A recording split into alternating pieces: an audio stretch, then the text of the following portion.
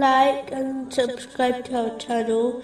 Leave your questions and feedback in the comments section. Enjoy the video. Moving on to chapter 7, verse 54. Your Lord is Allah, who created the heavens and earth in 6 days, and then established himself above the throne.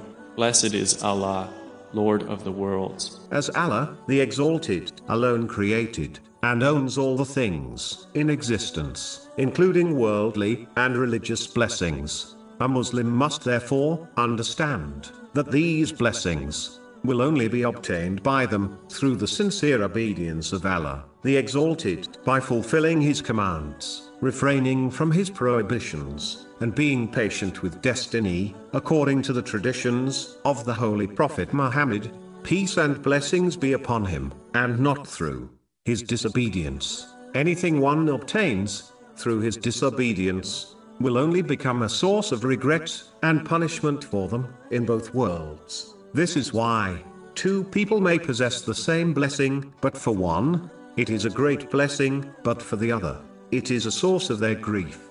It is important to understand that nothing in the universe, from the fluttering of a leaf to the sun rising, occurs without the choice and will of Allah, the Exalted. And if the entire creation tried to make something happen, such as harming someone, they would not be able to achieve it if Allah, the Exalted, did not allow it to occur. Similarly, if the entire creation desired to provide someone with benefit, they would not be able to, unless Allah, the Exalted, so willed. This has been advised in a narration found in Jami Tirmizi, number 2516. Therefore, a Muslim should remain steadfast by not fearing people, as they cannot cause something which Allah, the Exalted, has not willed from occurring.